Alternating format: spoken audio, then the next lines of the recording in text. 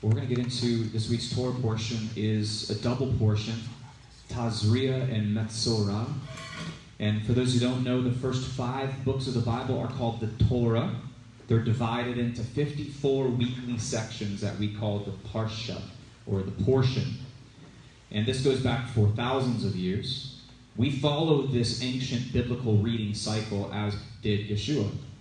And we find ourselves in the 27th portion of 54. So we're about halfway. And this lands us in Leviticus chapter 12.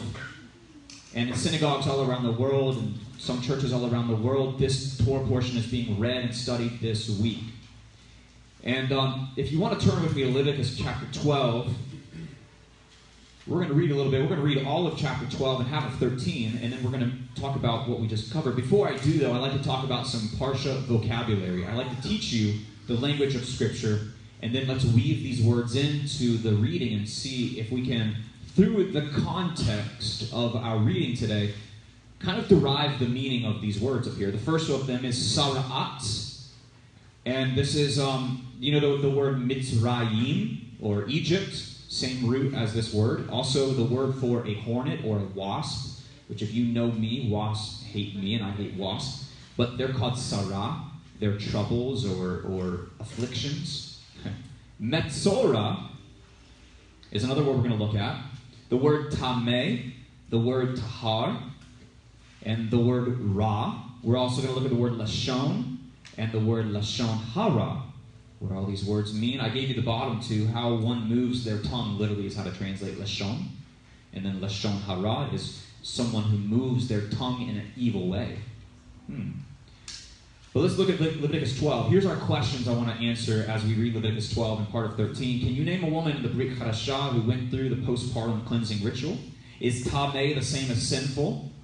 Who in Leviticus 13 serves as the medical examiner? And in how many days must a person wait outside the camp? And what is the purpose of their quarantine? You guys ready? Leviticus 12. So Adonai said to Moshe, tell the people of Israel, if a woman conceives and she gives birth to a boy, she will be Tameh for 7 days with the same uncleanness as in Nidah, when she's having her menstrual period that Jose read. On the 8th day, the baby's foreskin is to be circumcised. She is to wait an additional 33 days to be purified from her blood, and she is not to touch any holy thing or come into the sanctuary until the time of her purification is over. But if she gives birth to a girl, she will be unclean. She'll be Tameh for 2 weeks, as in her Nidah, and she is to wait another 66 days to be purified from her blood. When the days of her purification are over, whether for a son or for a daughter, she is to bring a lamb in its first year for a burnt offering, and a young pigeon, or a dove for a sin offering to the entrance of the tent of meeting to the priest, to the Kohen. He will offer it before Adonai and make atonement for her, and thus she will be tahor from her discharge of blood. Such is the law for a woman who gives birth, whether a boy or a girl. If she cannot afford a lamb, she is to take 2 doves or 2 young pigeons, the one for the burnt offering and the other for the sin offering. The Kohen will make atonement for her, and she will be tahor. She will be pure again. So let's answer our first question. Can you name a woman who went through this ritual? Miriam, the mother of Yeshua, did, right? Look at Luke 2 if you want some more details on that. Now, which of the 2 options did she go with? Did she go with the lamb, or did she go with the poor person option? She went with the birds, which means they were poor. They couldn't afford a lamb, which means they probably didn't get a big gift of gold, frankincense, and myrrh yet, right? That direct deposit didn't hit their account just yet, did it not? So that whole story is just, painted wrong in my mind in terms of these 3 visitors coming. It doesn't even say there was 3 visitors, just these visitors coming and offering these very expensive gifts that maybe happened much later in Yeshua's childhood. Okay. Is Tameh the same as sinful? Number 2, is Tameh the same as sinful? No, it's not. Because, it's good, it's righteous to have children. It's holy to have children. So, having children should make you sinful. It's just a state of ritual impurity. It means that you cannot go into the sanctuary and be in the presence, right? There's contamination that has happened. So it's not the same as sinful. Sometimes we treat it as the same as sinful. Okay, let's go to Leviticus 13. We'll read, 15 or 20 verses here. Adonai said to Moshe and Aaron, if someone develops on his skin a swelling, a scab, or a bright spot which could develop into the disease called sara'at. How many of your Bibles have leprosy? Raise your hand if you have leprosy. Okay. If you're okay with writing your Bible, cross it out. It's not leprosy. He is to be brought to Aharon, the Kohen, or to one of his sons who are the Kohanim. The Kohen is to examine the sore on his skin. If the hair in the sore has turned white and the sore appears to go deep into the skin, it is sara'at. And after examining him, the Kohen is to declare him tameh. If the bright spot on the skin is white, but it doesn't appear to go deep into the skin, and its hair does not turn white, then the Kohen is to isolate him for 7 days. On the 7th day, the Kohen is to examine him again, and if the sore appears as same before and has not spread onto the skin, then the Kohen is to isolate him for 7 more days. And on the 7th day, the Kohen is to examine him again. And if the sore has faded and hasn't spread on the skin, then the Kohen is to declare him tahor, pure. It is only a scab. So he is to wash his clothes and be tahor, be clean. But if the scab spreads further on the skin after he has been examined by the Kohen and declared clean, he is to let himself be examined yet again by the Kohen. The Kohen will examine him, and if he sees the scab has spread on his skin, then the Kohen will declare him tameh. It is sara'at. Okay? So who, according to number 3 up here, is the medical examiner? The priest, the Kohen, right? Does he heal him of his sara'at? No, he doesn't. He just tells him, you need to go outside the camp. All right, number 4. How many days must a person wait outside the camp? 7 initially, yeah. I mean, that's at the minimum, right? And what is the purpose of the quarantine, do you think?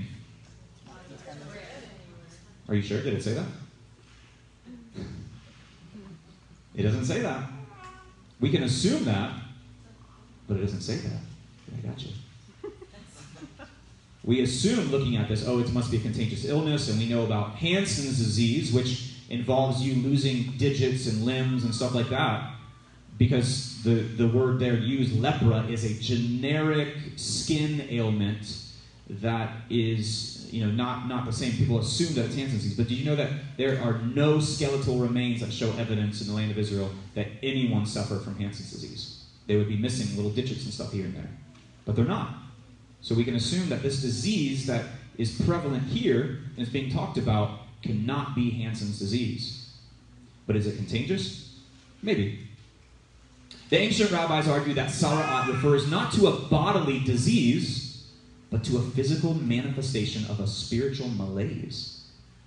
A punishment designed to show a malefactor that he must mend his ways. In other words, sara'at is not so much a physical disease as a form of supernatural or divine discipline. Now remember, when we read the Bible, we're getting in a time machine, right? And we're going back, we have to put on our ancient Israeli imaginations and read the Bible through that lens. Now, did Yeshua read the Bible through that lens? Yeah. Did his apostles, his disciples read it through that lens? Yeah. So we should do the same. So when we read these passages about sara'at, we should go with it and approach it with the understanding how these ancient rabbis are approaching it, that this is a spiritual form of discipline on the person who has sara'at. And I'm going to back that up a little bit more here in a little bit. The sages argue that the inward cause of sara'at was sin, particularly anti-social sins, such as lying for selfish gain, sexual immorality, making a false oath that you cannot back up or you refuse to back up, pride, and especially slander. Yeshua is in agreement with these rabbis. He says things come out of the mouth, things that come out of the mouth come from the heart, and these will make you tameh, unclean. For out of the heart come evil thoughts like murder, adultery, sexual immorality, theft, false testimony, and slander. These are what make a man unclean. In the Bible, whenever a reason is given for an attack of sara'at, anytime in the Bible, anytime you see someone with sara'at, it is directly connected with a challenge to a duly constituted authority. Miriam, for instance, challenged the prophetic supremacy of Moses. Remember, she was like, who are you? Who these wives you took and everything. Gehazi disobeyed the will of his master Elisha, and Uzziah challenged the exclusive prerogative of the priest to offer the incense. And they all got sara'at. The Bible always attributes the healing of individuals to the intervention of prophets. The priest himself doesn't heal, like we established earlier. He only rules on the purity or impure status of the sufferer, the Metzorah, as he's called, but the priest offers no remedy other than to isolate them, to get them out of the camp. So a Metzorah is someone who has sara'at, okay? So if I have sara'at, I'm a Metzorah. But homiletically, linguistically, interpreting the word Metzorah as connected with Motzi Shem Ra, one who is a speaker of slander. They regarded leprosy primarily as a divine punishment for this evil, and an interpretation which receives historical support by the punishment of Miriam for her slander of Moses, and the rabbis add that Aaron suffered the same punishment for the same reason. Among other sins which bring leprosy as retribution are the shedding of blood, taking oaths in vain, incest, arrogance, robbery, and envy, as well as attempting to gain benefit with sacred objects. Interesting, huh? So this kind of paint a different picture of what sara'at is for you already, and who gets it, why they get it, how they get healed.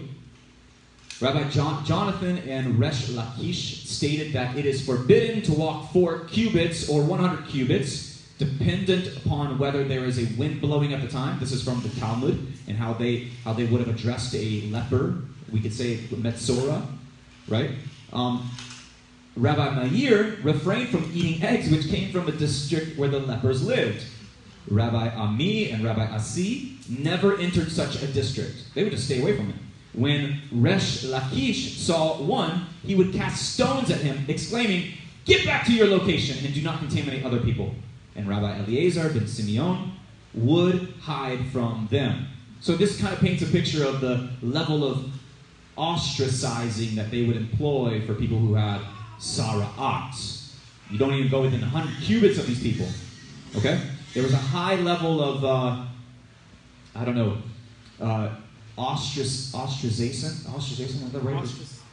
ostracizing of those with sara'at. An aspect of this disease and punishment is that the Metzorah, the guy who, or the woman who has sara'at, must publicly and loudly declare, "Unclean, unclean," right? And they must cover their lip with something, maybe like a veil or something like that. Cover their mouth, yeah. The Targum Onkelos, which is an ancient Aramaic translation of the Torah, says that he covers his mouth like a mourner or someone who is dying. Proverbs 8:21 agrees. Proverbs 18:21 agrees with this. The tongue has the power of life and death, does it not? So let's talk about the cleansing ritual now. Let's get on the other side of this. The prescribed ritual for the healed. Remember, he has to be healed, right? He can't just get over sara'at on his own. Every time there's sara'at in the Bible, there's some kind of divine healing that has happened. So the prescribed ritual for the healed consisted of 3 separate ceremonies, which would take place on the 1st and the 8th days. The first ritual is performed by the priest outside the camp or the city from which the leper has been banished. Cedar wood, crimson cloth, and a live bird are dipped into an earthen vessel containing a mixture of fresh water and the blood of a second bird. The leper, or the Metzorah, is sprinkled with this mixture 7 times, after which the live bird is set free. The leper is admitted back into the camp or the city after he washes his clothes. He shaves all his hair, and he bathes, but he is not allowed to enter his residence. That is permitted him on the 7th day after shaving, laundering, and bathing again. So if you get sara'at, that's a mess, right? There's a big mess that we got to unwind. You got yourself in a lot of hoops that you got to jump through now to get back and restored back into the camp. And it's a lot of work. On the 8th day, he brings to the sanctuary oil and sheep for various offerings, whole meal, purification, and reparation. The whole and purification animals may be commuted to birds if the leper is poor. However, the reparation lamb and the log of oil may not be changed, because the blood of the lamb and the oil are needed to daub the leper's right ear and lobe and right thumb, the right big toe. This sin offering was to be offered to atone for the sin that may have caused the sara'at. And that's one of the reasons why the sages say that sara'at comes from sinful activity or sinful speech, because they have to bring a sinful offering to atone for some kind of sin on the other side of it. So, the laws of leprosy are given in great detail in the Talmud. All right? and a whole tractate of the Mishnah, and Tosefta, Negaim. Nega means to inflict something, like the plagues that came on Egypt.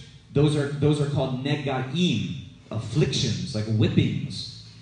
So in the tractate of this portion of the Talmud, Negaim, you can find how we go about interacting with those who have Sara'at and how they go about getting cleansed. It is reported that in the courtyard of the temple itself, on the northwest, there was the chamber of the lepers, where the lepers remained after they had been cured, and where they bathed on the 8th day of their purification, awaiting their admittance for the anointing of their toes. But here's a picture of the temple as it stood in Yeshua's time, and I pretend I'm shooting a laser up there. But let's see. If you come up to the temple, come from the east, and you walk into the beautiful gate, and then you come in, to the left, immediately to the left, is the chamber of the Nazarites. And you keep going into the women's courtyard, and you go right up to the Nicanor gate. You see that little golden gate in there? If you stop at that Nicanor gate and you go 90 degrees to the right, do you see that chamber, that little square in the corner? Oh, I wish I had my laser pointer. That's the chamber of the Metzorah, those who have been afflicted with leprosy. So it's interesting, the sages actually point out that the chamber of the lepers is directly opposite the chamber of the Nazarites. Why? Because one is set apart for slander, and one is set apart for his devotion to Torah. But they're opposite each other in that courtyard. One is separated from the camp, so to speak, for good reasons. The other one separated from the camp for bad reasons. But that's where he would go. He would present himself to the priest and say, I think I got something going on. I think I got a rash. Right? And he would say, I think it might be something serious. He would be examined there. And then I think I got that wrong. He would actually go to his residence and examine it there. But then when he's cured of that, he would go to that court of the chamber of the lepers, and that's where he would do his mikvah, his ritual immersion, and everything. Now there's a story, I don't have this in the notes or anything, but there's a story, a rabbinic legend that goes like the following. When, remember, in ancient Israeli mindset, the affliction, sara'at, is caused by slander. So when the Israelites are going into the land of Canaan, and they're inhabiting the homes of the Canaanites, the Canaanites knew that the Israelites were coming. And the Canaanites would take all their valuables, and they would carve out a hole in the wall, and they would plaster over it, hoping that one day they would come back to their home and re-inhabit their homes. Well, it didn't work out that way. And so these Israelites would walk into these cities that were pre-built by the Canaanites, who were driven out or ran out of fear of the Israelites. And so they started just taking up residence in these homes. And the story goes that as people began to speak as people began to speak slander, the sara'at would show up on the walls of their home.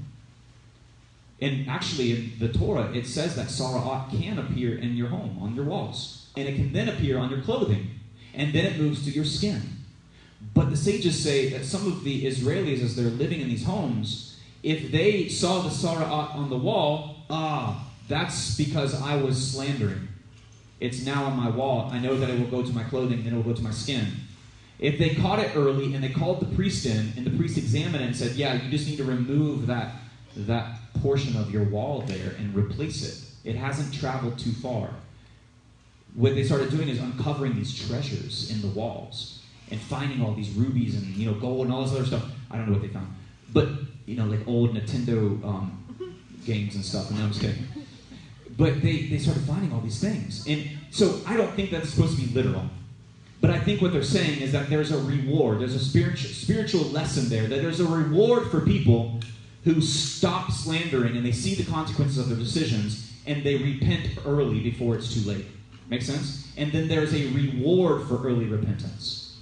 Whereas if you just let it go, your entire home has to be torn down, your clothes have to be burned, and then you got to go outside the camp, is how it progresses. Make sense? But when you do recover, you go up to the chamber of the lepers. The Bible gives accounts of Yeshua healing 11 lepers total that we know of. And I say lepers, but you get what I'm saying. It's a Metzorah. He healed one man who sought him out, and then 10 at one time. He may have healed more than this, right? But they were not recorded. Now remember when there's 10, and one comes back and thanks him, and the other don't? Remember when he healed a leper one time, and he said, now go and show yourself to the priest that you've been cleansed, right? This is where he would have gone, up there in the court of the lepers. And he would have been like, I'm healed. But remember what I said. Only a great prophet can heal someone that has sara'at. So when he's standing there, he's waiting around the court of lepers, which is probably very infrequently used, first of all. He's standing there, and he's like, I'm waiting for somebody, like me at Walmart. I'm like, waiting for somebody to help me here. Well, the priest would have been like, what are you doing? You're in the court of lepers. I know, I've been healed. I had sara'at. I've been healed. No. Only a great prophet can heal you of sara'at, right? And they'd be like, well, I don't know what to tell you. He healed. There's a guy walking on the countryside who healed me. I'm here. I want to be cleansed. That would have been an immediate red flag. Okay, there is someone who is a serious candidate to be the Messiah out there in the countryside doing the things that only the Messiah was supposed to be able to do. And that's when we see that things start to get a little bit more interesting for Yeshua, and the religious leaders down from Jerusalem start going out to the countryside and kind of examining him out there in the countryside a little bit. Because they realize this man's something, we've got to figure him out. So, remember when Yeshua says, don't go and tell anyone that I've healed you? Remember that? Does the guy obey that? He doesn't. Which is interesting to me because how did he get sara'at, according to their understanding? By not controlling his tongue. And here he gets healed from sara'at. And what does he do? He goes and runs his mouth. It's like he didn't learn his lesson or something. In the two instances in which Yeshua is said to have cured lepers, he told them, go show yourself to the priest, and after their cure, in one passage adds, and make an offering for your cleansing as Moses commands. This is evidence that the biblical laws were in operation, right? In other words, Yeshua says, hey, don't worry about all that temple stuff. Don't worry about bringing an animal on the altar. I'm about to nail it to the cross here in a little bit, right? I'm about to abolish all of that, even though in the Sermon on the Mount I said I wouldn't abolish all that. No, he says, go and do what Moses commanded. Go and do what the Torah says. So, Lashon hara is the speaking of ra, the speaking of slander. So we got what a lashon is, a tongue, a pattern of speech, right? When it talks about in the Tower of Babel in Genesis, when all the people were together, they were of one lashon. They were of one speech, a pattern of communication. Oh, and do you know the words for your lip is the same words for a riverbank? Why? In Hebrew, the same word for your lips are the same words for the banks of a river. Remember, Adrian and I were kayaking out the Choctawhatchee one time, and we'd spent the night on the river that night, and we woke up the next day. We were paddling downstream, and there was this big storm about to come across, and we were looking at it on the radar on our phones. And the water was up kind of high already. And we were thinking, there's a bridge a mile downstream. We could get extracted there. Or we could continue on and sleep through the storm and paddle through the storm and get struck by lightning. But then the tipping point for us is like, well, we don't know what this river is going to look like after the storm. It's moving pretty good right now. It's probably going to rise above its banks, and it's probably going to cover any ground that we have to camp on. I had Eli with me, and I was worried about him, and I just didn't want to be in a situation. So we're just like, let's just go to the bridge and let's just get pulled out of the bridge there. And we did. But sometimes water overflows the banks of the river, right? A river is wonderful to live on, is it not? It is beautiful, it's serene, and until you get about 3 inches of rain in a week or something like that. And then what happens? Stacy's grandmother used to live on a creek, and his creek was just a real small creek. It was like really innocent. We go out there and we play. I played there last weekend, and it's just a real shallow creek, about 2 feet deep. But man, down in Florida, you can get some monsoons in Central Florida where her grandmother is, and that water would just rise up rapidly, just overnight, to the point that her grandmother would have to take all their belongings and move them upstairs. And they even had these little special flood doors that would go across her downstairs. And there would be the creek looked like a river, just flowing, and her house was an island in the middle of this water, and the water is flowing all around her house, and we would have to take a canoe to her house to go down her driveway in a canoe and get to her house. But yeah, so it's really nice to live next to a body of water that's flowing like that until it overflows its banks. Now, it's really nice to be near someone who talks a lot or talks kindly to people until they overflow their banks and they become destructive in their speech, right? And they're like, oh, no, I can't. That's toxic. I can't be around you, right? So I always say, Lord, teach me to be quiet. Because the more I talk, the higher propensity there is for me to say something that I shouldn't say. Right? I want to be like Seth. Seth he is quiet. He just observes. And when he says something, everybody listens because he's going to say something that's like mind-blowing. I'll be like, I want to be quiet. Right? I want to say less and make it more meaningful. But what are some similarities? Let's do a little comparative analysis here. What are some similarities between gossip and evil speech and leprosy, or what we could call sara'at? You guys have any? It spreads. It's contagious. Yeah. Yeah. So have you ever been in a room with people and they're slandering somebody? Ooh. And you kind of feel that pressure? I know what you're saying. Yeah, they did that to me too. Right? Or yeah, what they were wearing was a little bit funky. Now, I teach high school, and the kids, it's funny, as soon as I get done teaching and they have 10 minutes or 5 minutes of class left and there's nothing to do, they think for some reason I just turn my hearing off. Or maybe they're just that old in their slander. But man, to hear them talk, they can tear each other apart. It's amazing. But I can do the same thing. But it's contagious, isn't it? It's really contagious. You know the best way to beat that? When someone's slandering someone else, compliment them. It'll throw them for a loop. It's really fun, actually, to watch. Be like, if Catherine comes to me and she's like, Jonathan he just smells different today. Just smells, it's not his normal, brawny, Old Spice smell. I don't know. And I'd be like, wow, I kind of like that smell. I think it smells good today, But it's just kind of, you know what I'm saying? But, I'm being funny. But apply that in a real life situation, right? And see what happens. It's just fun to get a reaction. Just compliment them. But here's some. They are both highly contagious, like Karen pointed out. And they destroy families too. Yeah, they both create paranoia and mistrust within the camp, right? Have you ever been at a family function with a family or your family, and you don't know who's allied with who? Isn't that frustrating? You're sitting there and you're like, well, she said this 5 years ago about him, and now I'm getting close with him. I wonder if that's going to get her to talk about me, but I was talking about her, this other person to her, and it just creates this really complex web of alliances and mistrust and paranoia, where you don't know who's going to pull a knife out and stab it in your back in the next minute, Oh, I can't stand that. But that's what slander does. That's what leprosy does. They're both, gossip and sara'at, 100% fruitless and unproductive. 100%. There is never an instance where slandering someone, even if 100% true, is productive. Right? Now, there's a difference, I think, between bringing concerns to someone who it should concern. The difference is motive. Motive is everything. Because there's Ted, I love Ted, I really I want to stay connected to, I want to stay friends with him. He's like brother to me, but, I just got to bring this to your attention. And, but I don't want to cause anything weird between Ted and I. That's different intention, isn't it? That's not slander. That's just concern. Now, slander is like this. I have no regard for Ted.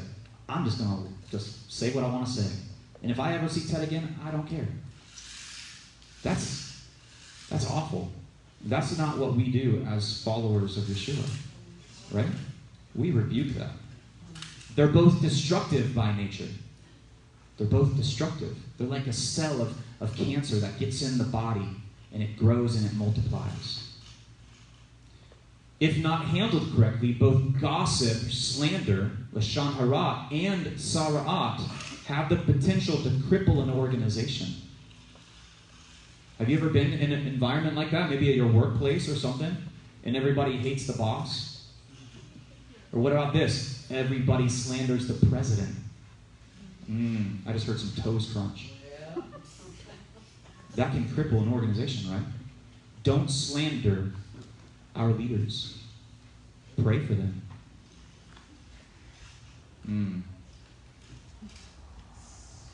They both require divine intervention and healing. I believe that a person who is a pattern of gossip and slander and lashon hara, I believe that they need a true miracle in their life. that there's probably some great injustice that was done to them prior to that, and that's just their MO at that point. They don't know who to trust. They're always feeling insecure. They always want to bring other people down to their supposed level. And that's, I think that needs healing. I think the Lord needs to heal that person of that insecurity to where they stop slandering. And I really believe that about 90% of slandering comes from a place of insecurity in people's lives.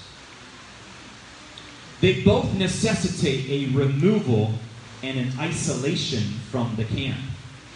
If you don't believe me, check out Titus 3:10. Warn a divisive person once, warn them again, and then have nothing to do with them. Cut them out.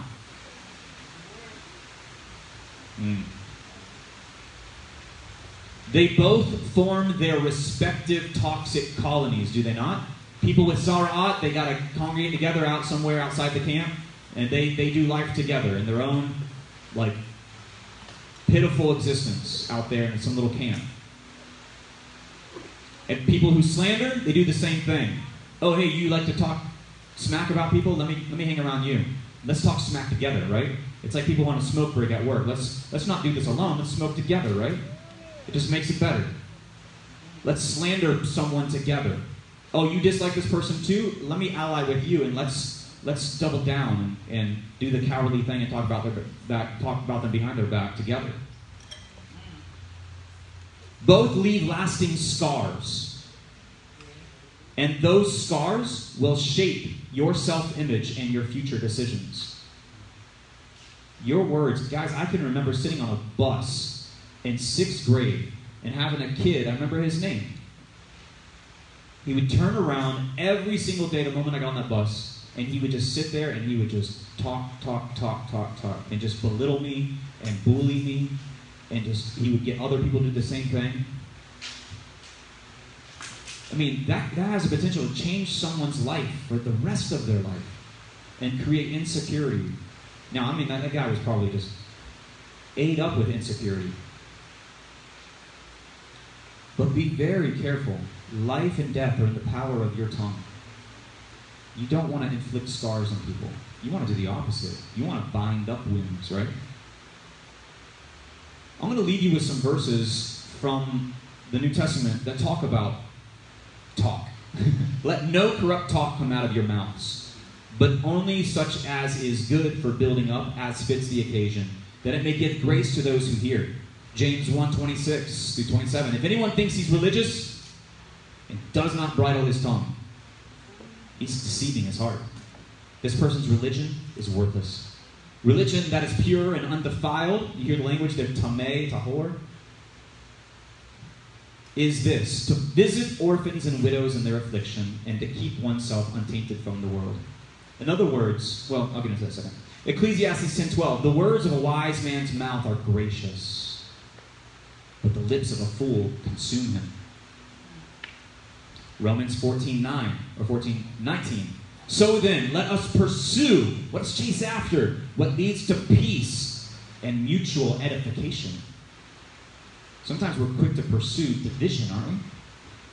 Colossians 3:8. But now you must put aside all such things: anger, rage, malice, slander, and filthy language from your lips. I always have students ask, is cursing a sin? Is cussing a sin? I always make them write that about 10 times. Ephesians 5:4.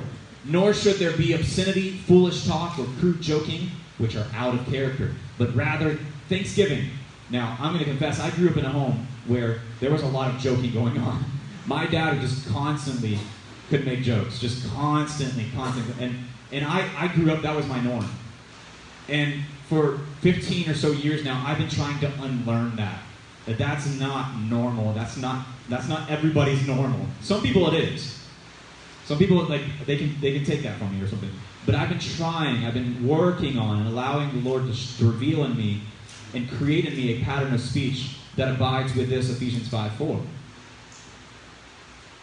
James 3:6, the tongue is like a fire, a world of evil among the parts of the body. It corrupts the whole body and sets the whole course of one's life on fire. And it is itself set on fire by hell. And here's kind of the crux of it. The Holy Spirit, or the Ruach HaKodesh in Hebrew, is continually in the business of trying to gather its people together. It's trying to gather and purify and refine the bride of Messiah. So the faith that we follow, it does this really hard thing. It tells us that we have to be together. Hebrews 10 says, don't forsake the assembling of one another together. Now, that's tough because we're all fallen, we're all sinful, and we all have this little muscle in our mouth called our tongue. And it gets us in a heap of trouble now. And I would say that the tongue stuff, you could read all those verses and apply it to a keyboard as well, or a phone, and what you say on that phone or that keyboard. All right, that's just an extension of your tongue. But we, through our speech, we have the ability to undo the work of the Holy Spirit so quickly. So controlling our speech, and I think you guys would all agree that controlling our speech is a very foundational, elementary principle, right? You don't have to learn another language. You don't even have to celebrate any of the holy days. You don't have to keep Shabbat. You don't have to keep kosher. All this stuff that we do, you know, it's just, you just have to control your tongue. You just have to not talk bad about people. It's very foundational, right? Everybody agree that's pretty elementary? Would you? Okay, cool. But if you notice here, when you put a foundation in for a house, you don't just like, okay, let's just pour a slab and just build a house on it.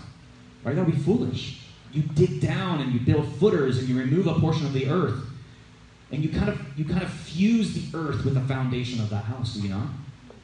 And it's not a very whimsical thing. It's something that, you know, sometimes in our lives, we have to, like I just confessed to you, I have to have elements of my pattern of speech kind of dug out and removed from me before I can really build a good house on top of that foundation. When we go to buy a house, however, it's easy to get swept up in the above-grade beauty and charm. Anything above ground, we're like, oh, it's beautiful, I love it, I want to buy it. I could see, you know, this is like, we could put the she shed back there, I could have my sewing room here, the kids will be up there, whatever. You know, we look at all these things and it's like, you know, that's a pretty house. But do we ever get like a magnifying glass out and look at the foundation of the house? You see, we do the same thing with our walk. We're like, I want to eat kosher. I want to wear tassels. I want to, wear the prayer shawl. I want to blow the shofar. All that stuff. It's fun stuff. It's good stuff. It's holy stuff. But I'm going to warn you, if you don't have the foundational aspects of our faith down, if you build a house on a foundation that is faulty at its core, you got to start over from scratch. That house is going to crumble, is it not? That house is doomed to fail. Have I ever seen that before? I have. And it is bad. It's messy. I have this thing called the thumper principle. You remember from the movie Bambi? Remember, anybody watched it on VHS, right? Yeah. Like 1991 or something like that. I remember sitting there, watching Bambi. Right? We ate Bambi the other night at Jose's house. But yeah. Bambi's mom gets shot. Spoiled story, I'm sorry. Some of you guys really were looking forward to watching it. But I have the thumper principle, right? Thumper's the little rabbit, and he's like, my mom says it can't say nothing, don't say nothing else, right? Pretty elementary principle, correct? Well, here's what sometimes people do when they come to me and they come to DMF or something like that, and they hang out here. Gabe, hey, why don't you teach us the deep, hidden mysteries of the Hebrew language? We want to go deep, right? We want to go deep, right? It's like as if I know all the deep, hidden mysteries of the Hebrew language. First of all, I'm like, Aleph, Beit, Gimel, right? Well, here's what I say in response to that. Man, I'm sorry, like I'm still on like the thumper principle. I'm still trying to learn how to bridle my tongue. That's how fallen Gabe Rutledge is. I would love to take you deep and like show you all of that in the text and show you how all these things, it's like, I would love that. But let's figure out we got this thumper thing down, right? Or people will be like, Gabe, where do you think the Ark of the Covenant is located? Do you think it'll ever be found again? And I'm like, I don't know. I don't know. I'm still like on thumper stuff, right? I'm still trying to figure out, like the rabbit was saying in Bambi, I'm trying to figure out how to apply it to my life. I don't care about the Ark of the Covenant right now. I'm trying to figure out how not to commit Lashon Hara. And I struggle with that. And I'd go on a very strong limb and submit that you probably do as well, because you're a human like me. Or people will be like, hey, what do you think about the solar eclipse lining up with the lunar equinox, lining up with the first day of Passover, which is lining up with the Pope's visit to Jerusalem? I'm still going back to like Bambi, and trying to learn Thumper.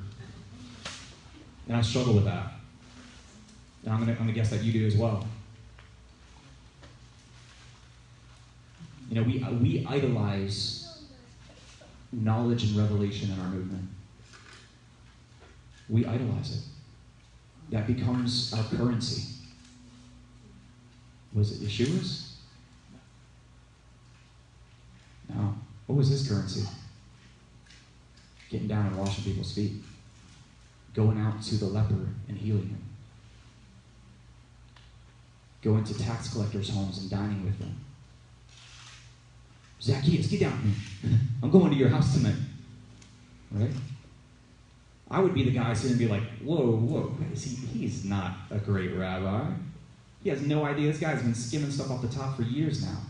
I'm going to go keep looking for the Messiah. That'd be me. What about this? Gabe, why does this person still go to Sunday churches to teach and share the gospel to those who are lost? I've heard that time and time again. You have no idea. Thumper.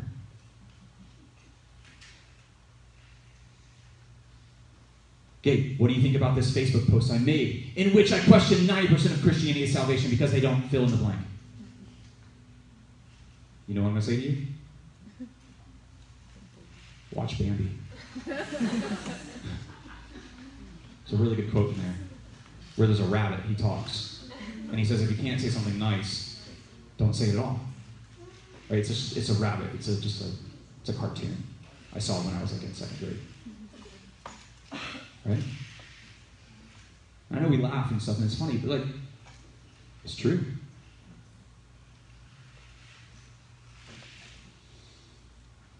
If your Torah observance puts you in a place of increased pride and superiority to those around you, your foundation is cracked, and you need to start over.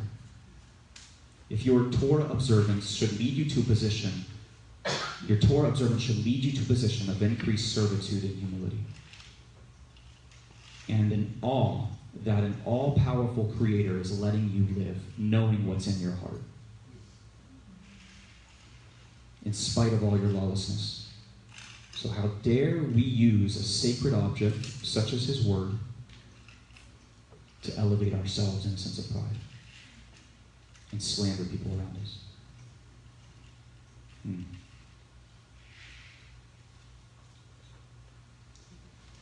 Let's close in prayer, and I'll take time for Q&A. Father in heaven, may you work on Gabe Rutledge. And Father, I just confess before all these people that I am fallen, and I am nothing without your grace. And I'm a mess when it comes to my speech. May you heal that in me. And may every time I say something that is unprofitable or slanderous, may you convict me. May you drive me back to your word. Father, I pray for the Messianic movement at large. A movement that prides itself on obedience to your word. Heal us in our pride. Give us hearts of humility and servitude. Give us hearts that are willing to lay our lives down even for the most wicked and corrupt around us. Give us the ability to say, forgive them, they don't know what they're doing.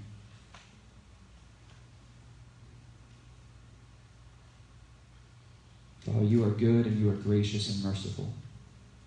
And we invoke your mercy right now. Please have mercy on me. I am a sinner. Give me the strength to lead and to talk in the way that you would have me to talk. That I can share the precepts of your kingdom with those around me. That I can speak life and I can speak blessing.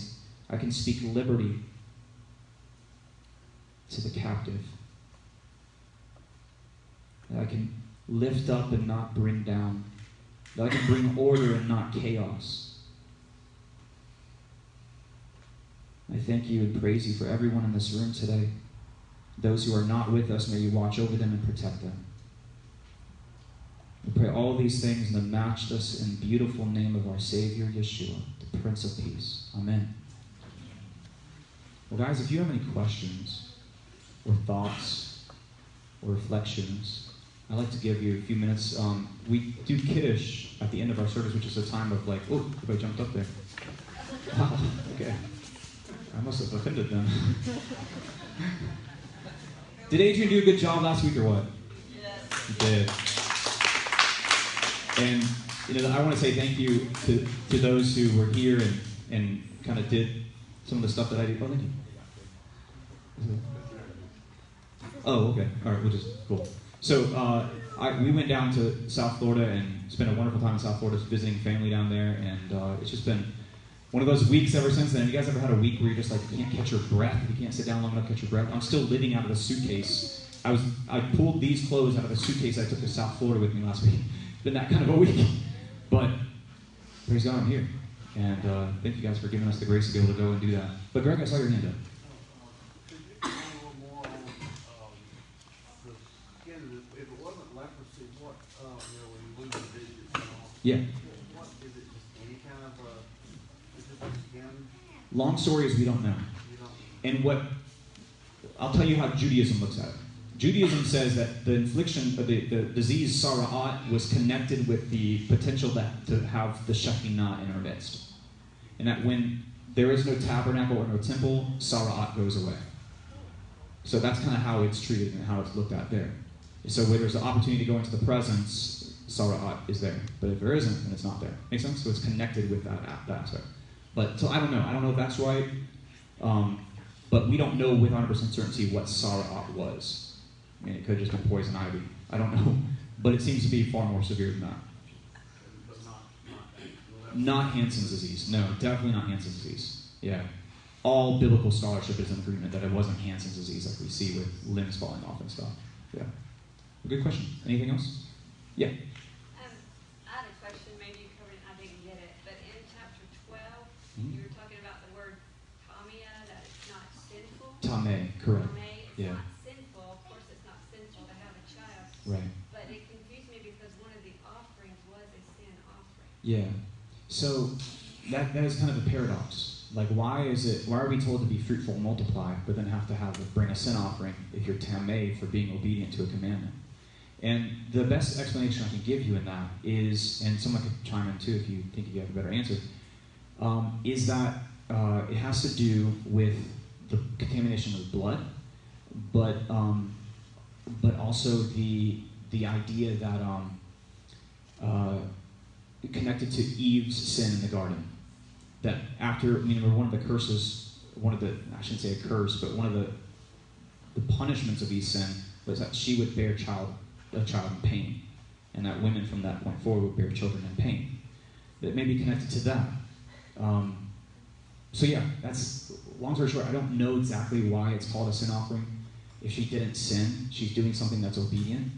But the best I can come up with is that she came in contact with blood, and that blood has to be atoned for somehow. It's kind of like nidah, like menstrual cycle, or like if you touch a dead body, you're unclean, but it's like you came in contact with death. The wages of sin are death, and because you came in contact with that and the wages of sin, you have to bring a sin offering. But I don't know that's the best answer. But Jonathan, I saw your hand up. Maybe you can. I answered this question earlier this week, and I've actually answered it twice.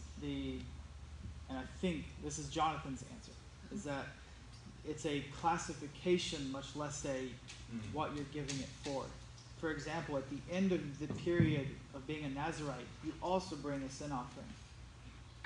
But the Nazirite vow, the whole process of being a Nazirite should be like, I'm living a life way above sin. Like I'm excluding myself from alcohol and all these other things. You are in a case of extreme purity, ritual purity. So my answer was that it's just a classification of sacrifice should we give, because each classification requires you to bring different things. So not so much a sin sacrifice. If you've sinned, bring me a sin sacrifice, but I want you to bring these elements of this particular order of sacrifice to me after this period. Hmm. Does Do you that get make that? sense? It's more of a classification of sacrifice than it is recompense for doing something wrong. It's an interesting way of looking at it. Howard? Yes, I think it's probably better understood if we call it a purification offering. Yeah. And a lot of people refer to it Yeah. as a purification, not as a sin offering. Yeah, perhaps, yeah. Looking at it more of a purification offering than a sin offering is what he said. So, yeah. Jose, I That's saw what it. Jonathan was just talking about, purification. Yeah. Jim, did you have your hand up? Okay. Jose. The place where you brought that offering is it's the same place for both purification and sin. Mm. So the Creator God brings people to His house to draw them near to Him. Mm. Notwithstanding, if I were to set that corner for the sin and that corner for the purification, Yeah. whoever's coming over here, it's going to cost the rest of the time to commit the Lashon Hara. Mm. Ooh, I know where that guy was last time. I know what he did. Yeah. It gives you a degree of anonymity. The Creator You're saying. God draws near His people, bringing the purification and the sin offering in the same manner, in the same spot, and it's all between Him Yeah. and the Creator. And, yeah, that's a good point. So it gives you anonymity as you're bringing an offering. The other thing, too, just popping for this Torah portion, is there's one passage that says, there's some rabbi, I can't remember who it was, he said, when you hear the Metzorah saying, unclean, unclean, you should not hear unclean, unclean. You should hear, pray for me, pray for me. That he would be brought to a repentance. That was interesting. Yeah, Ted. Well, also during the process of childbirth, with all the pain and everything, the mother might have slandered the husband quite a bit. Yeah.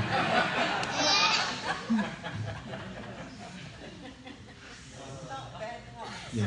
I know Stacy was definitely slandering me to my face when I went back to work 2 days after Micah was born. And, was it 2 days? I think it was 2 days. That was a mistake. Don't do that. Looking at Jonathan. You be there for as long as she needs you. All right. Anything else? Yeah, Joanne. Psalm 51, Psalm 51. where David says he was a sinner from the moment his mother conceived him. Would something applicable to that? Yeah, born in sin. Maybe she's bringing atonement for the child that's being born. Perhaps. Perhaps. Interesting way of looking at it. Anybody else? Yeah, Jim.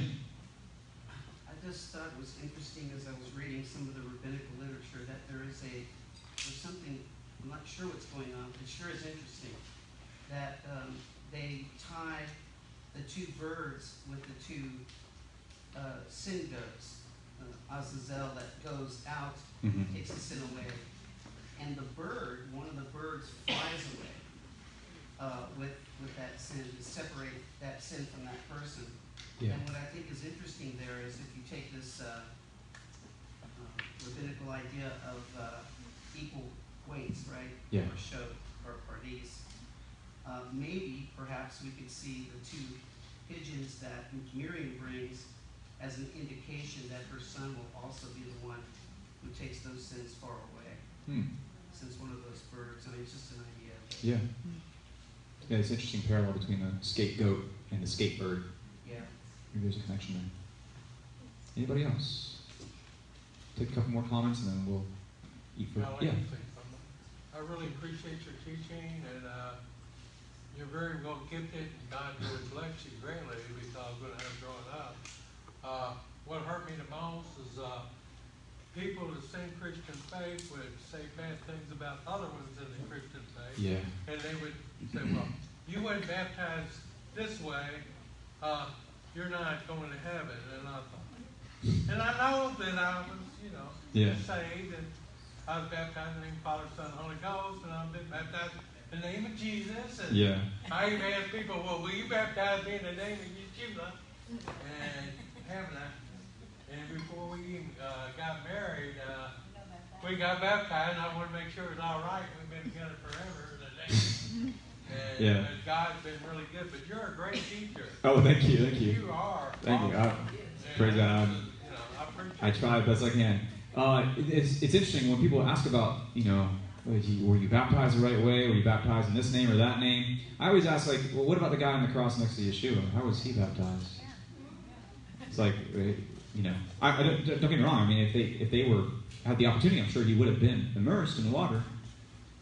But that right there opens up the opportunity. Apparently, you just have to, trust and believe and profess faith in Yeshua. And he says, today you'll be with me in paradise. So, I mean, don't get me wrong. Like I said, they will probably have been immersed if they had the opportunity.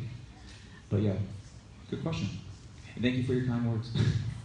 Yeah, Michael. And also to add on to what you said, baptism, there's a lot of meaning in it, but one of the meanings is basically it's a public declaration that you will follow him. Yeah.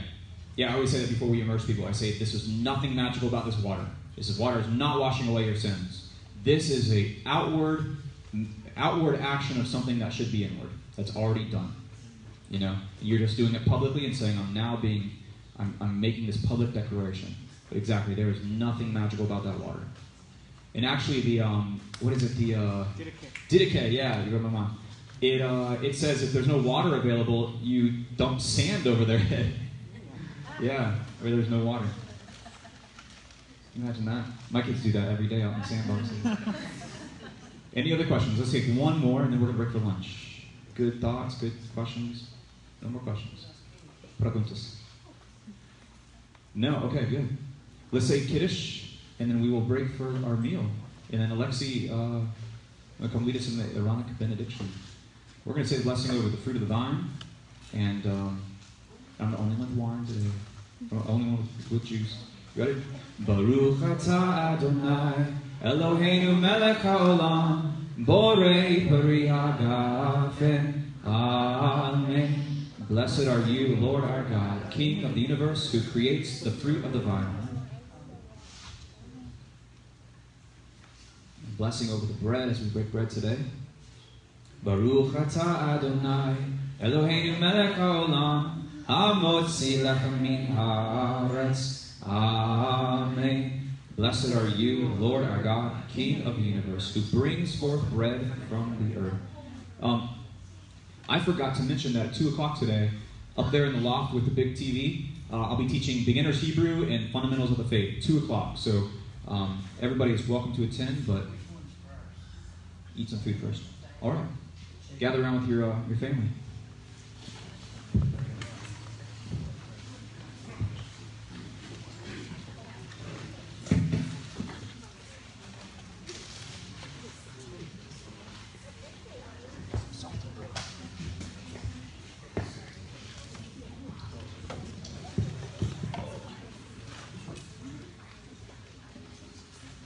And joyously and happily receive the blessing of Adonai.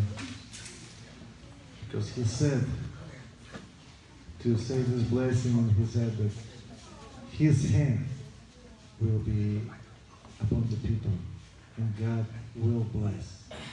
He will definitely bless every one of you.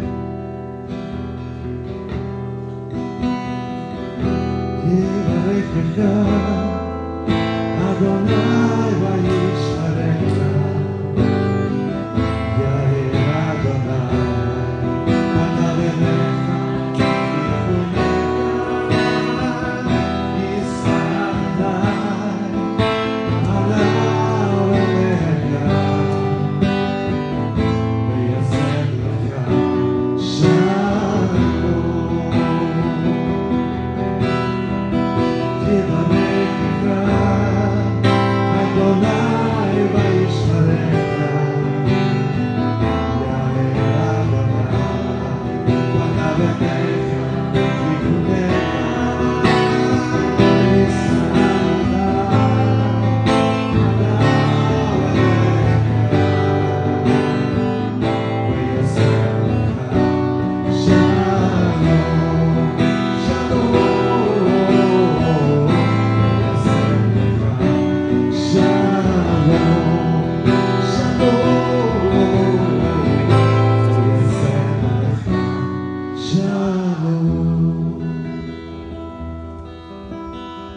May the Lord bless you and keep you.